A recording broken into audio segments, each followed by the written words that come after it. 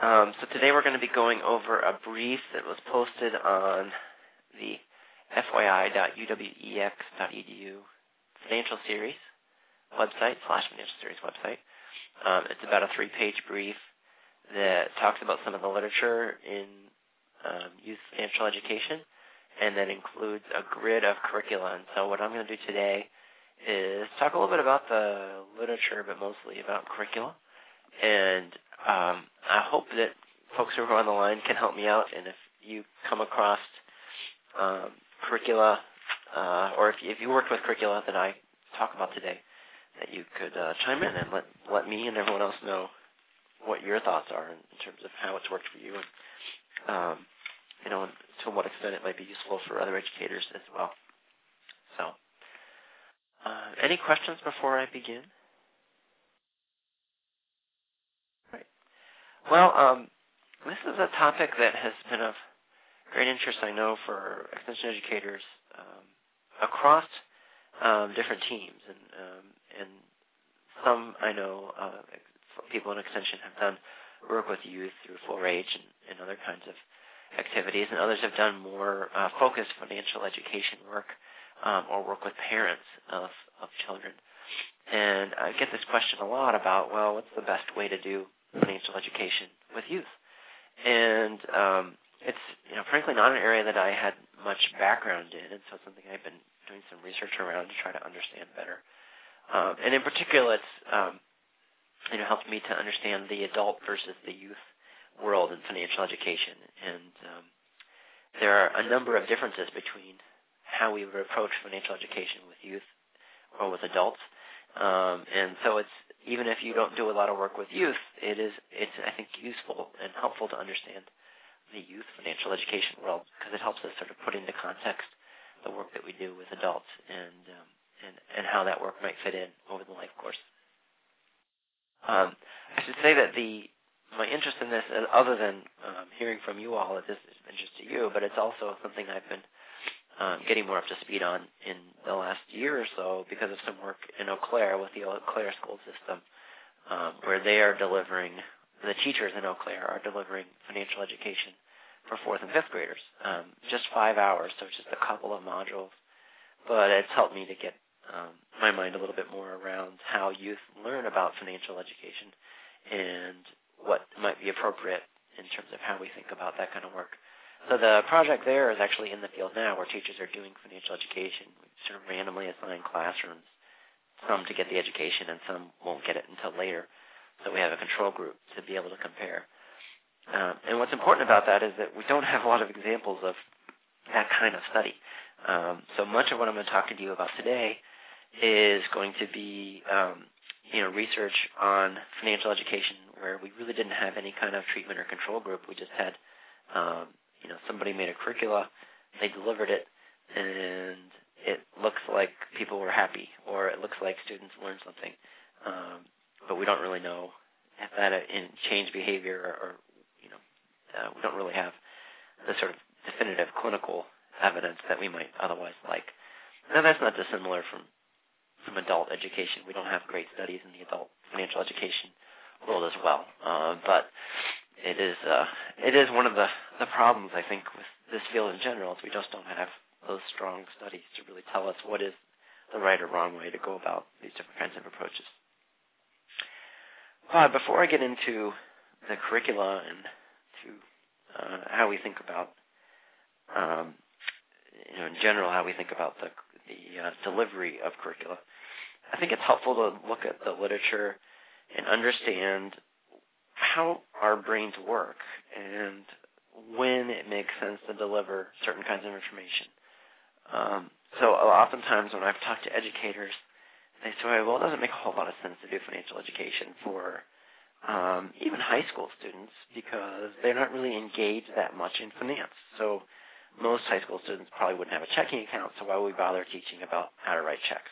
Or most high school students wouldn't be taking out life insurance policies, so why would we teach about life insurance? And I think there's, some reasons to be cautious in terms of matching topic to where people are in the life course.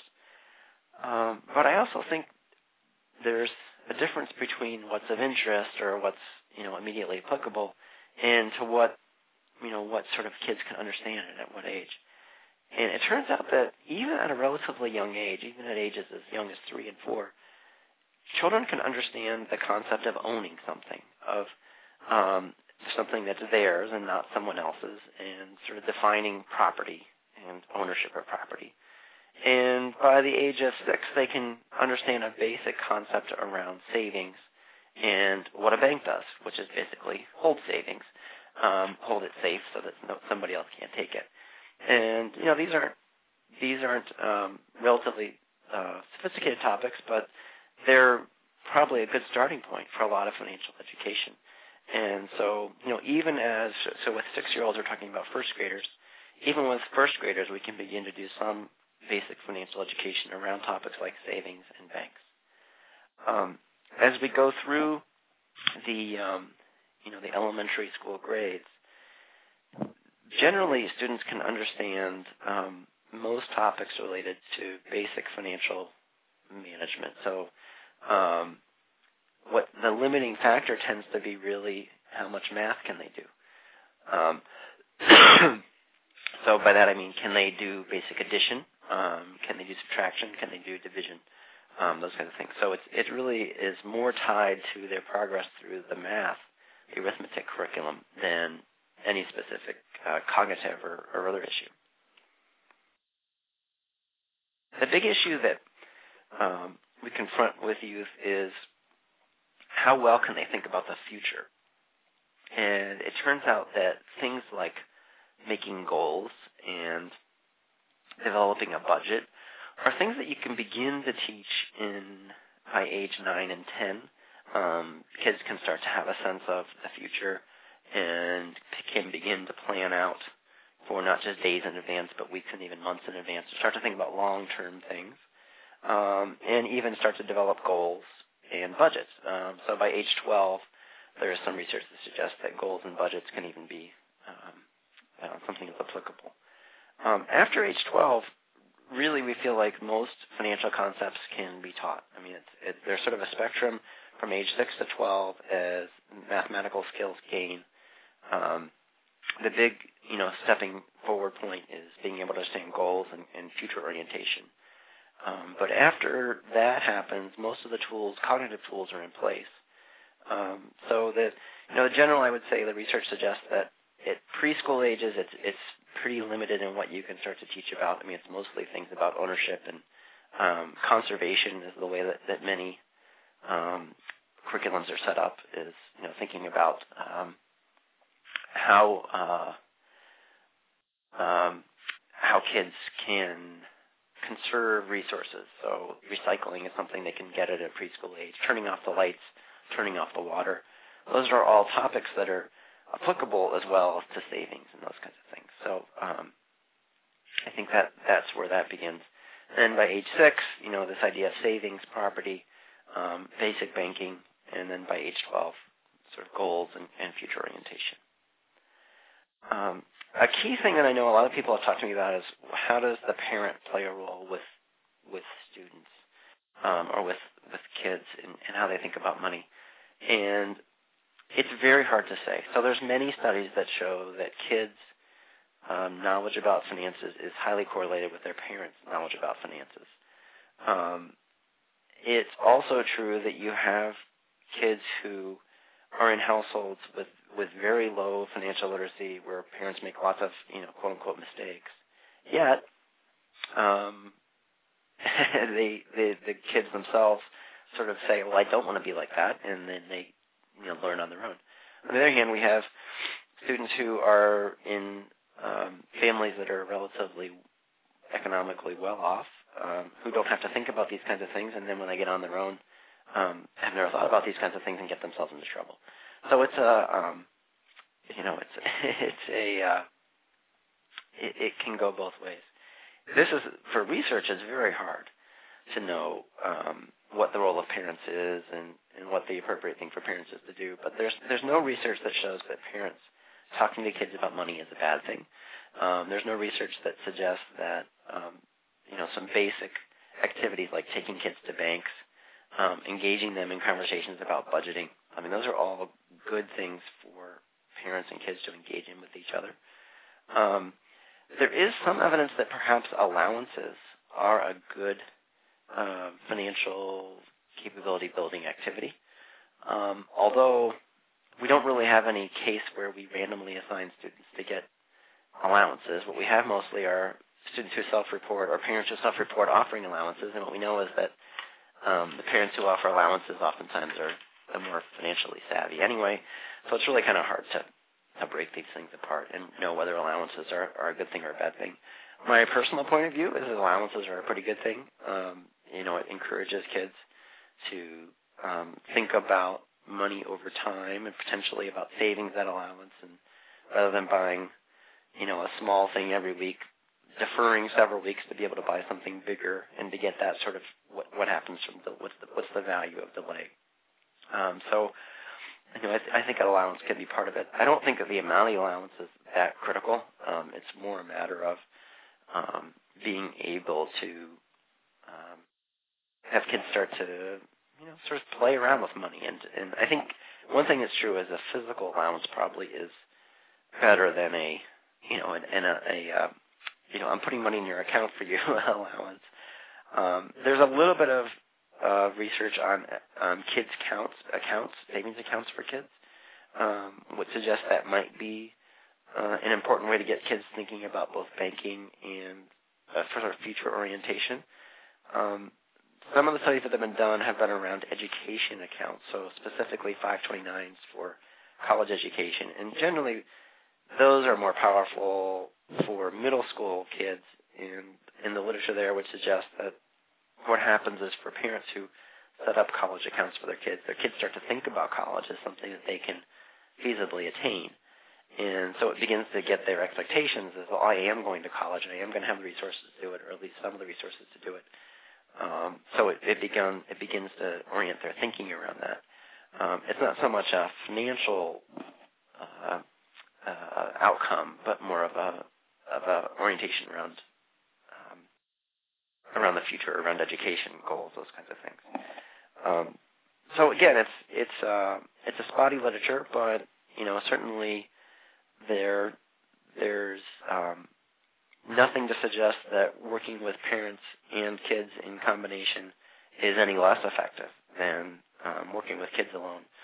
And potentially, of course, we have the opportunity to both encourage the adult, the parent, to gain skills and knowledge at the same time as the kids do. So that can be an important thing as well. So I'm gonna talk about a handful of curricula, but I first want to talk a little bit about Jumpstart, which many of you may know. Jumpstart has coalitions in every state. Wisconsin has a Jumpstart coalition, and then some localities have Jumpstart coalitions as well. But they're really designed to promote K-12 personal finance education. Their website is jumpstart.org. And they think about a core set of content areas or competencies that ought to be taught in the Jumpstart model in schools, or if not in schools, in other avenues that kids in K through 12 can pick up on. So a key focus of Jumpstart has always been around money and money management. So the topics you'll see listed here are things like money and asset management, about banking, investment, how to use credit cards, loans, taxes, how taxes are collected and what they're used for. The time value of money, which essentially is that if you borrow, you're going to pay back more, and if you save, you're going to get back more. And the longer time is involved, the more it's going to compound. And the whole idea of compounding, earning interest on interest or paying interest on interest, are key concepts there. Another topic they talk about is insurance and how insurance works, and that there are these random events that happen to people that we want to pool together and try to deal with that risk in a insurance pool, so auto insurance or life insurance or home insurance, property insurance, that kind of thing. And then finally, a set of content around financial planning, which is really thinking about goals and making product choices, financial product choices in the context of those goals, and then evaluating what kinds of products and what kinds of choices to make in terms of various financial products and decisions over the life course. There are a number of curricula that meet the Jumpstart Coalition standards, and there are, I think in this particular brief, there's maybe 12 listed. There are probably more, and I really just tried to capture the ones that I think are frequently used and discussed. In no way would I suggest that one is better than the others. They're all sort of different, and they're designed for different purposes. They cover different topics. Some are designed to be really self-taught or driven through non-curricular activities. Others are designed to be driven through the main school classroom courses. Of the ones that are listed here, 5 go as young as kindergarten, and 3 are more focused on high school, and then the rest are sort of somewhere in between, including some that are K through 12, which is obviously a challenge given the range of cognitive abilities across those age groups. Some of these I've worked with directly, others I've just reviewed, but I think what's important to understand is that none of these have really been rigorously evaluated in any sort of experimental way. Many of them have been used with pre-post tests, so students take a test before and after, and we see whether their scores went up. We don't know if their scores would have gone up in the absence of the education, but we know that at the very least, those who got the course, their score went up. Other studies have tried to follow up with kids at longer intervals, and a few have even looked at some behaviors, but it's challenging, and the challenges are doing research in this area are many. One is that because these are mostly students, you have to have parental consent, and getting parents to consent to have their students, their kids, engaged in a research study oftentimes is very hard to do. Even students who are well-meaning just may not see the consent. It may not float across them at a point in time when they can really send it in and do something about it. And because kids are generally considered to be vulnerable, and from a research standpoint, we can't really use any data on any kids who don't have that parental consent. So that's an issue. The second is that it's very hard to do any kind of random assignment in schools at the level of a student, because kids are in classrooms, they interact with each other. It's very hard for individual students to get a course and not others. And usually if you do any kind of random assignment at all, it's at the teacher or at the classroom level. So then you look for effects across the whole classroom as opposed to individual kids. Another problem is that it's hard to track kids. I mean, it seems sort of counterintuitive. I mean, kids are in the school system, they sort of plod along, and you should be able to track them down. But there's quite a bit of churning, from, say, age 10 to age 18 through a school system. And if you wanted to see if financial choices made by kids when they're 18 are different based on a set of curricula that kids got when they were 10 years old, you're probably going to lose all those kids, and it's going to be very expensive to find them in the first place. So, this research is challenging, to say the least. Certainly the research that has been out there, particularly this pre-post kind of methodology, does suggest that these curricula do convey information that the students pick up on, and they tend to answer at least factual knowledge questions at a higher percentage correct rate after receiving the course than before. So there is some transfer of knowledge going on. So generally what these are sort of financial literacy questions, things like, for older kids it might involve some math. For younger kids it might be more definitional or vocabulary based. But basically topics around banking, around budgeting, around managing money, and around various financial products. The research at the the elementary and the middle school level has both been what limited research has been out there has both been positive in terms of test scores or pre-post tests that have happened with kids at these various ages. At the high school level, there's been fewer studies sort of using the pre-post, but there has been some work where we've looked at students who are in states that have more rigorous financial requirements. So some states require financial education at the high school level, and some states have phased those in over time. So we can compare kids within states before and after a financial education mandate goes in, as well as to other states that don't have that financial mandate or have a weaker financial mandate. And using that methodology, it does appear that the high school financial education mandates are associated with students who have greater financial literacy and even some improved behavior as adults, things like savings. Although those findings are disputed, I would say. There's sort of a whole set of studies that look at these changes in state policies over time. And it's hard because we only have 50 states and we only have so many of these policy changes, and there are lots of other things that could affect whether, the kids of a state, exhibit better or worse behavior over time, including, the economy in which they graduate from high school or college and those kinds of things. So it's an encouraging set of studies on the high school level, but certainly nothing that's definitive. That said, more and more states are going to mandates around financial education, and particularly integrating financial education into either social studies or math. And so there does seem to be an implicit belief among educators that there is some value to doing this. The challenge, of course, and this is work that Cardin Holden and Wendy Way here at Wisconsin have done, is that a lot of teachers aren't really prepared to deliver the content, and so they're not comfortable with the content. And oftentimes it involves changing the way that they're teaching what they're doing now, and so as a result, this tends to be the kinds of educational topics that get sort of put on the back burner.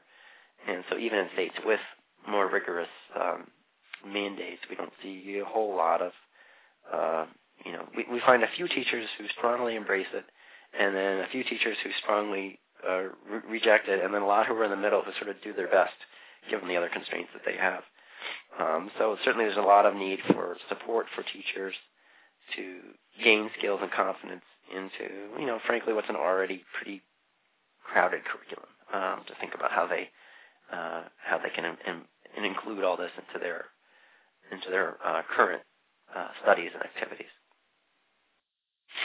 So that's just a basic overview of the literature. I'll talk a little about financial capability at the end, but I want to pause before I start digging into this curriculum and see if anybody has any comments or questions.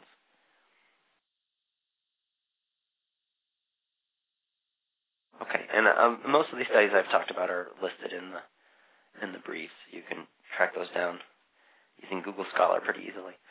All right, so I'm going to start going through these curricula, which are, again, this is not meant to be a head-to-head comparison, but just to give you some sense of different curricula and what's out there. The first one that's listed here is called Banking on Our Future. This is a banking-focused curriculum that's designed for grades 4 through 12, so pretty broad range. It has 5 modules, and it does include a post-test, which could be used as a pre-post test that can help a teacher or a school try to figure out the impact of the program. It was designed by Operation Hope, which is a program started by a guy named John Bryant out in Los Angeles. John Bryant used to be on Oprah a lot, so if you're an Oprah fan, you may know who he is, but he's a very dynamic leader in the financial education field who's really tried to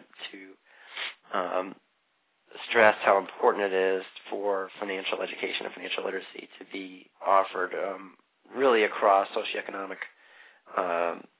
classes and particularly in schools and more under-resourced schools particularly.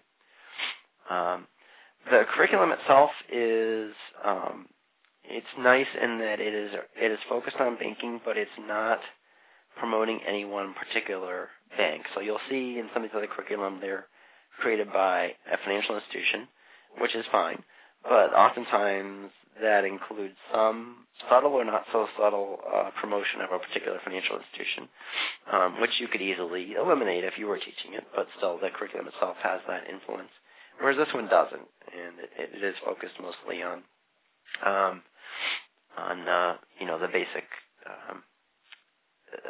financial education for the 4th grade to 12th grade groups.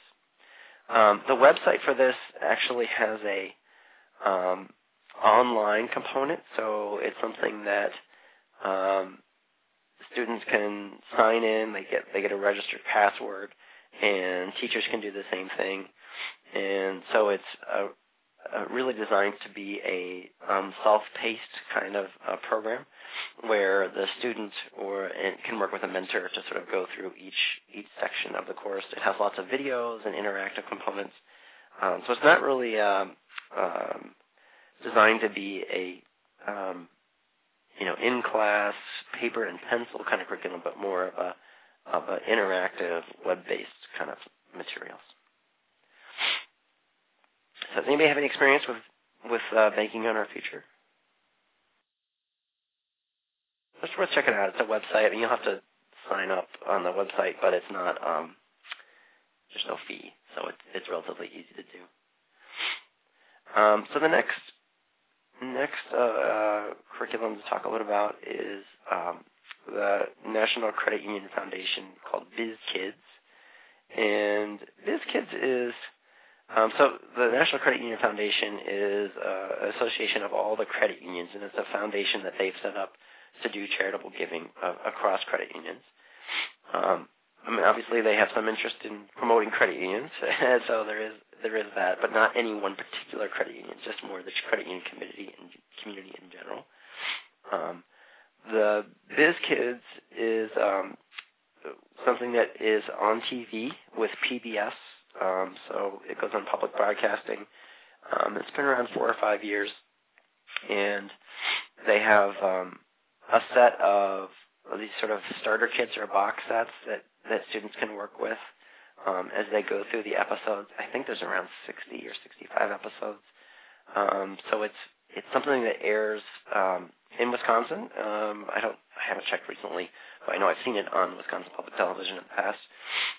But also you can get as an educator, you can get them and play them on demand with a whatever DVD kind of setup.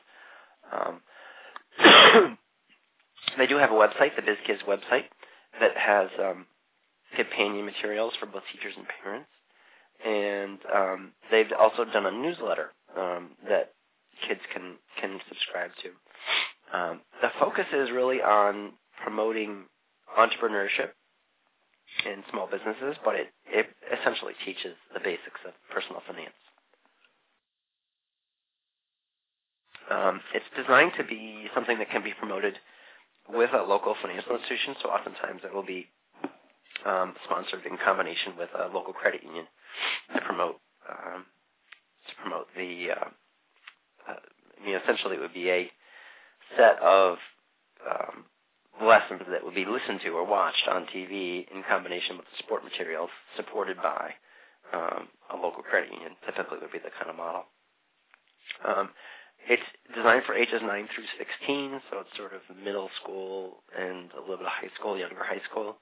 The design is that an educator would pick selected topics, so they'd watch certain episodes and use the companion materials with them. Any experiences out there with BizKids? It's pretty good production value too, so it's nicely done.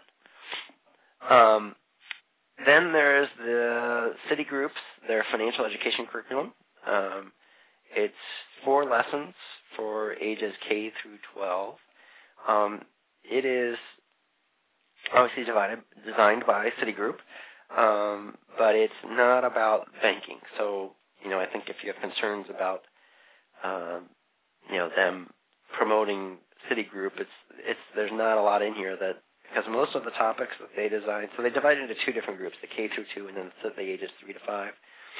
And most of it is around what is money and how do you do a basic budget, what are wants and needs, and then, how do you set goals and how do you keep track of your money.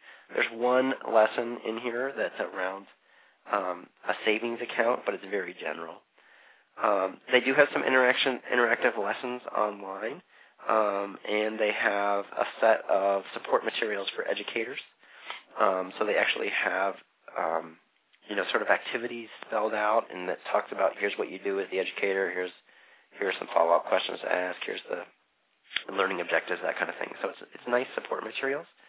And then they have lesson plans as well. So you can see on the website, by the way, all these links that I'm talking about here are actually, the blue underscores are links that take you right to the websites for these materials. And what's also nice is they do connect to some books that could be read with kids and some other activities. So it's really well thought out and at least provides some nice materials, particularly for those younger age groups that could be useful. Any experiences with this curriculum? So the next is, it's not so much a curriculum. So the Council for Economic Education is a affinity group among educators, among teachers, K through 12 teachers, although I think it's probably more oriented towards middle school and high school teachers in general, who want to teach economics or who do teach economics at the high school level. They have a lot of support from the Federal Reserve and from some other entities that help promote materials and curriculum to teach economics, really economics. So the focus is economics more than personal finance specifically, although obviously there's some overlap between the two. So they have collected a number of different lesson plans for K through 12, and it's called the Econ Ed Link, and it's econedlink.org is the website, and you can see that there's lessons for grades 3 to 5, 6 to 8, different age groups. And it's pretty well organized. So you can sort of click through and find, under the educator section, different lessons that are available. They have a bit of a search function, so you can actually go search for resources up in the corner and find lots of information about curricula or activities that have been used in the past for teaching economics. A lot of this material is not specific to personal finance, so there's pieces in here around understanding how the debt ceiling debate is happening. That's sort of on their webpage right now. There's a lot in here about understanding macroeconomic conditions and that kind of thing. So you sort of have to pick and choose. But there's a lot of resources in here. I don't know the exact number, but there's probably hundreds of different educator resources that are available on the website. So it's not specifically a curriculum as much as a set of teacher developed and Council for Economic Education developed materials on a number of different topics that you can pick and choose from. The next curriculum is also by the Council for Economic Education, but it really is a curriculum. It's called Financial Fitness for Life. It's a 15-lesson curriculum. It's one that I've just recently become more familiar with because it's what they're using in Eau Claire. They're using parts of it in Eau Claire. It's designed for different age groups. So they sort of broken it down into different age groups. And for each age group, there's a student workbook, and there's a teacher guide, and there's a parent guide, particularly for the K to 5 and 6 to 12. So it's pretty well designed. I mean, it's sort of old school in that it is paper and pencil. Here's a curriculum. Here's the materials to support the curriculum. It has assessment materials that are involved with it. The teacher resources are really good. I mean, it sort of spells out minute by minute how long each educational component will take and how it works. The drawback to it is that you're supposed to purchase the materials, and that can get pricey. although you obviously only need to buy one of the teacher materials. And, I think as you look around their website, they'll say that it's okay to duplicate some of these materials. So I know I have known teachers who would buy one copy and then make copies of the materials. And in other cases, you don't actually need to have handouts for everything. You can do the lesson without having paper involved. So I think that's something that can be managed. The other nice things about Financial Fitness for Life is that it does have the assessment questions that have been used in the past in other studies, and they're tailored for sort of the reading level of the content area. So it potentially has some use if you want to try to do some evaluation of your work. Has anybody had experience with this one, Financial Fitness for Life? Michael, this is Linda in Douglas County. You and I have corresponded about curriculums, and this is one that you had recommended. I will be using this over the next few weeks, or bits and pieces from it, so I'm really excited about just the various parts that are laid out in there and how we can use it. One quick question I have about the assessment piece is, and this may apply across the board to many of these curriculums that you're talking about, but are the assessment pieces items that can be used as a pre-post test, or do you not recommend that? So generally they are, some of them are explicit about here's a pre and here's a post, but generally they just give you one, and then it's your decision if you want to do it pre-post or just do it at the end. Okay. I think if you don't have a control group, then you sort of have to do the pre-post. If you could, let's say, for example, and you're going to run these lessons for one class and then there's another class who's not getting it, if you could do the same assessment for both groups, then you could see if one group's different from the other and sort of look for effects that way.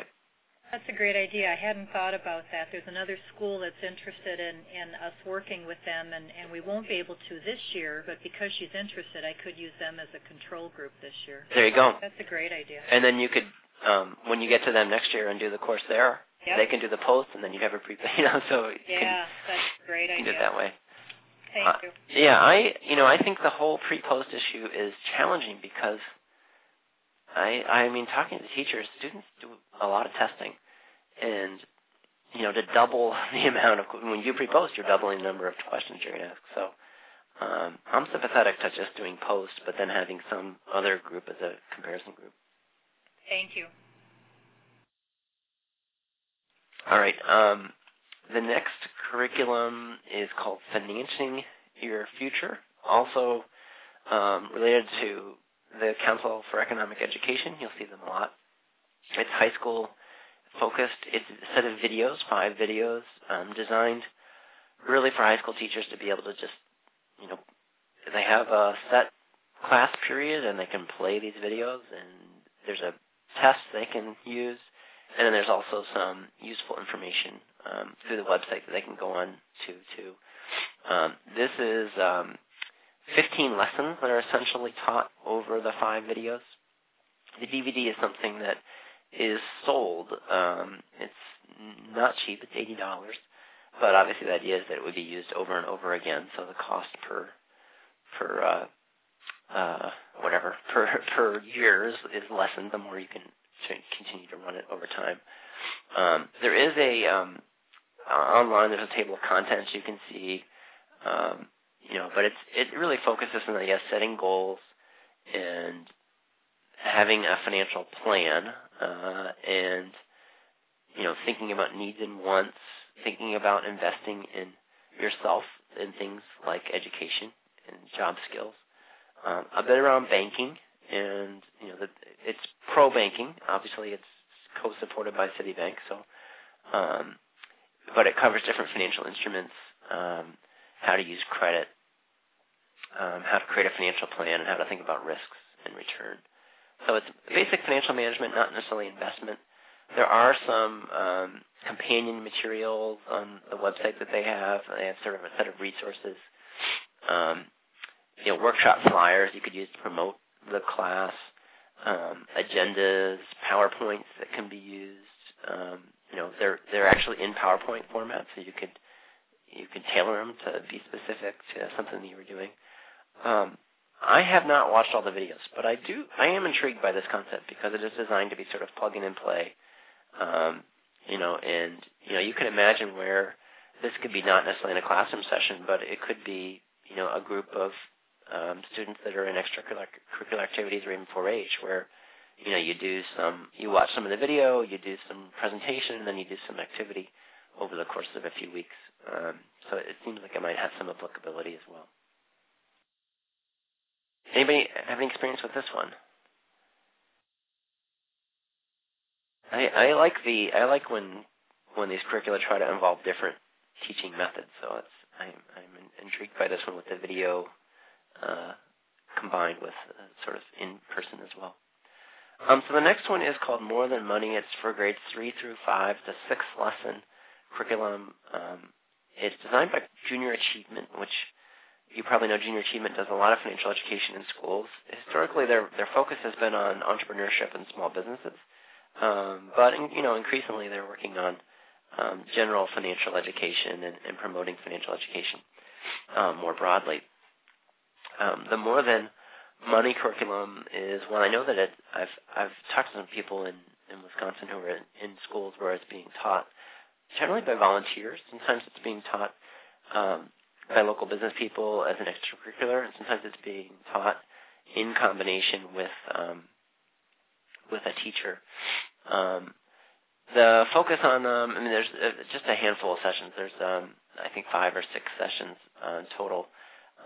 The focus on them is really on banking, a sense of they call it a sense of worth, but sort of the idea of a work ethic and self-employment, entrepreneurship, basically. And then a bit around that you can start a small business, goal setting around starting a small business. So that tends to be the sort of focus is on what would it take to be an entrepreneur and encourage entrepreneurship. Any experience with that one? One of the more common ones out there, but I haven't personally had much interaction with it. Okay, so the next one is started by one of the Jumpstart Coalitions. So this is the Jumpstart Coalition in St. Louis. St. Louis, by the way, is a hotbed of financial capability work between the University of St. Louis and Washington University. There's a lot going on there in this space in terms of centers and work on asset building and savings. But Money Math is designed for grades 7 through 9, so middle school. It's 4 lessons, really focused on sort of mathematical concepts and mathematical applications in the financial education area. It is, I think the idea is that it acknowledges that one of the places that financial education can be taught is in math classes. And so the idea is that these could augment or support augment or support existing classes. The topics are, basic savings, how interest works, including some mathematical calculations of compound interest, basic budgeting, taxes, thinking about returns to investment in self, things like education and how that might earn you more money over time, that kind of thing. Any experiences with that one? That one's a pretty specific one, and it's aimed for teachers in a discipline. The next one is Money Savvy, which is designed to be K through 10, so it's a large set of age groups. The way they deal with that is they have the sort of variations in how many lessons you would take on, so between 4 to 8 lessons depending on the age of the kid. The basic curriculum for the youngest kids is around money and work and investing in education. What's a little bit nice about this is, well, first it was developed in combination with the Council of Math Teachers, so it has a sort of math component, and the idea, again, it can be integrated into a math course. It has a specific focus on charity and philanthropy, the idea that you would budget to give money away or donating your time, I think that's a nice aspect of this that we don't see in a lot of other financial curriculum. And probably is a nice component to have in this. It's definitely designed to be easy to use. The curriculum are for the K through first grade. It's only an hour and a half in length, and so the lesson plans are all available. Those kinds of things are pretty easy to use. As the kids get a little bit older, they focus on things like budgeting and savings, spending, and then finally the grades 4 and 5, they get into credit cards, risk and insurance, investing, and taxes. So they cover a broad set of materials. They have a Money Savvy U website. It sort of takes things to the next level after the elementary age. But they, again, they have some support on their website. They do sell the material and the books. I don't remember the cost of them. It's not outrageous, but it's basically you're buying a kit of instructor materials, which is I think $200, and then the workbooks. So it's similar to some of the other models we've looked at. I think it's pretty similar to some of the other curricula that we've looked at. The main difference would be that it's, in terms of pen and pencil sort of curricula, and that it has this focus on philanthropy and charity that we haven't seen in some of the other curricula. The next one is Money Smart for young adults. So Money Smart we've talked about before, which is an adult curriculum. They have a young adult curriculum. These are 90-minute modules. There's 8 of them. They say it's designed for age 12 through 20, so basically high school and older age. Money Smart, as you know, is a very well designed curriculum in multiple languages that can be used with adults to teach financial education. The young adult version is very similar. It includes banking, borrowing, checking, using a credit card, setting financial goals, paying for cars in college, basically taking out loans, savings, and then making decisions about apartments and mortgages. So it's really just a mini version of Money Smart. It's all free. It's got nice support on their website. The FDIC does a lot of support for the curriculum. They do have a CD, which you can order with all the materials on it. I'm pretty sure it's free or pretty close to free. So most of these materials are very accessible. The downside to, I think, all the FDIC materials is it's very focused on financial products and institutions, which makes sense because that's who the FDIC is. But it's not going to give you a lot on things like charity or financial planning and those kinds of topics, which you might see in some of the other curriculum. But definitely well vetted and well designed.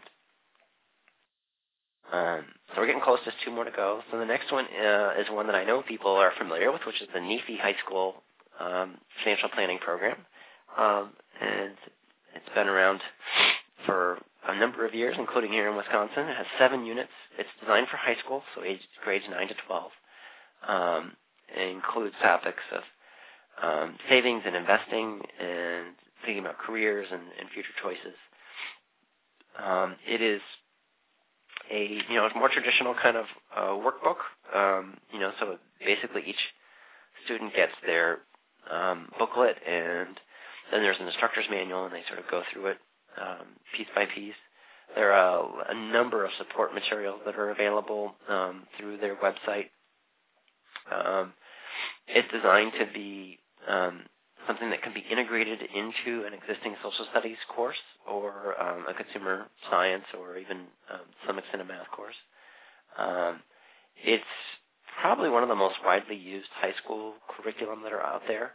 And there's a lot of support, like I said before, a lot of support materials available through the website. This is something, again, that's been sponsored with CUNA, the Credit Union National Association. So there are many cases there being supported with support of a credit union. And sometimes even some of the content might be taught by a volunteer from a local credit union as well. Any comments on the NEFI curricula? Michael, this is Ruth, and I could comment quickly on that. I actually got a call from a credit union this morning. I'm the state contact for NEFI. So occasionally, very occasionally, I do get a call from a credit union or somebody who's interested in the curriculum. And this particular person said they try to promote it every year with the schools in their area, but they really don't know if any of the schools actually pick it up. They usually don't get a name. So I'm going to do a little bit of digging for her. But she thinks it's a great curriculum, and they would love to be more engaged with the schools in their area, in their service area, if they could just figure out who those were. So if you've got questions on what school districts might be using the curriculum, or if you want to offer your services, you can let me know what the school districts are in your county, and I can look those up and see if they're on the list or not. I get an update from NEFI about every 6 months. And Ruth, you're the Wisconsin coordinator for NEFI, right? I would call myself the contact. The contact. I know you had some official title. It's an official title. So the last piece here is last curricula is the Practical Money Skills for Life, designed at the University of Kentucky with support from Visa. It's 4 lessons that are designed to be integrated into other courses. That's a theme we see a lot now, that schools are unable to really do a standalone financial education course, so instead they are integrating them into other courses, which I think is a fine solution. I mean, as long as it gets taught, I'm not concerned about where it gets taught. And so they have a website that supports their materials. It's a set of resources for educators, including lesson plans by different age groups, everything from young children to teens. There's some games, videos, and other resources that are available. Their curriculum are, focused a lot on credit and debt, which might be some of the influence of Visa there, including credit cards and how they work, as well as savings and budgeting. I think there's a lot of useful resources on the website that support the materials in general. Let's see. It says that there's an assessment, but I'm not putting my fingers on it at the moment. But my guess is that with the University of Kentucky involved, it did have an assessment that would be something that could be used by the teacher, as when it's integrated into the math or the reading time that might be there. But it's a broad set of curricular topics. All right, any questions on any of those, or before I wrap up? Yeah, Michael, I'm trying to get into the Money Math, the one from Missouri, and it's being blocked for some reason because it's not a trusted site. Oh, okay. So I don't know, maybe you can check up on that link. Yeah, Missouri is not trustworthy. See what I can find out. Yeah, that's funny. I'll post something on the website with a direct link maybe, or some other way to get there. Thanks for that. So let me just close with, as a result of sort of jumping into this field and doing some work now up in Eau Claire and thinking about the research community in this area, it does seem like there's been a shift from making sure that kids get exposed to a class which may have them do a little bit of mathematical calculations and define some terms, to a broader understanding of financial capability as opposed to financial knowledge. And by financial capability, it's more around how do they use the knowledge to actually engage in financial practices. And so, the example of the work we're doing in Eau Claire now, it's not just using the Financial Fitness for Life curriculum, or actually just using two or three of the modules from it. It's that integrated with the availability of a savings account in the school. So there's actually a bank branch in the school or a credit union branch in the school. And, does the combination of the class plus access to a savings account change behavior? And, that's, I think, where a lot of the focus now is on, is thinking about, a combination of information transfer with products and with activities, which really might help build habits or really help shape goals and shape attitudes about money over time. So that seems to be I think a real focus of where things are headed, as opposed to just do kids learn we hope kids learn. The next question is, does that learning actually benefit them in terms of their financial outcomes? And I think that's an interesting way to go as well. Obviously, there's an emphasis on integrating curriculum into existing curriculum just because of the demands on the limited amount of school time and the increasing amount of demands that are on teachers and the testing and everything else that's going on in schools, and generally reducing resources as well. So using volunteers and using other ways to get topics is important. I think the last thing I'll say is I do think financial education for youth is very important.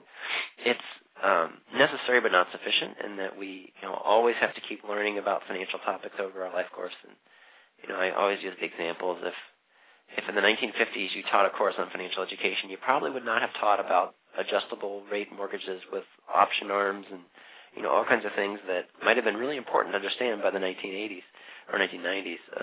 So we have to really think about not just giving kids a good foundation for understanding financial concepts, but also building their ability to gather and synthesize financial information over their entire life, so that they're always up to speed on what they need to be doing at each point in their life, and as products and circumstances change over time. Anything else? Okay, well, I appreciate you all bearing with my raspy voice today, but hopefully there's some useful nuggets in here. And as always, if you have ideas on this or any other brief, let me know, and we can get them posted on the website. Our next session is going to be in May, and we're going to be doing May is, as you know, we alternate months. So the lunchtime learning is 1 month, and then the next month is the building bucks. So May is going to be our building buck session, and we'll send out some information on that in advance. And then we'll get back to lunchtime learning again in June, right? And I'm going to talk a little bit about measurement issues. But the next building box is going to be May 14th, and that's going to be on savings and investing. And then our next lunchtime learning will be on June 11th, and that's going to be on financial measurement. Actually, different ways that you can measure financial capability. So thanks, everybody, and have a great week.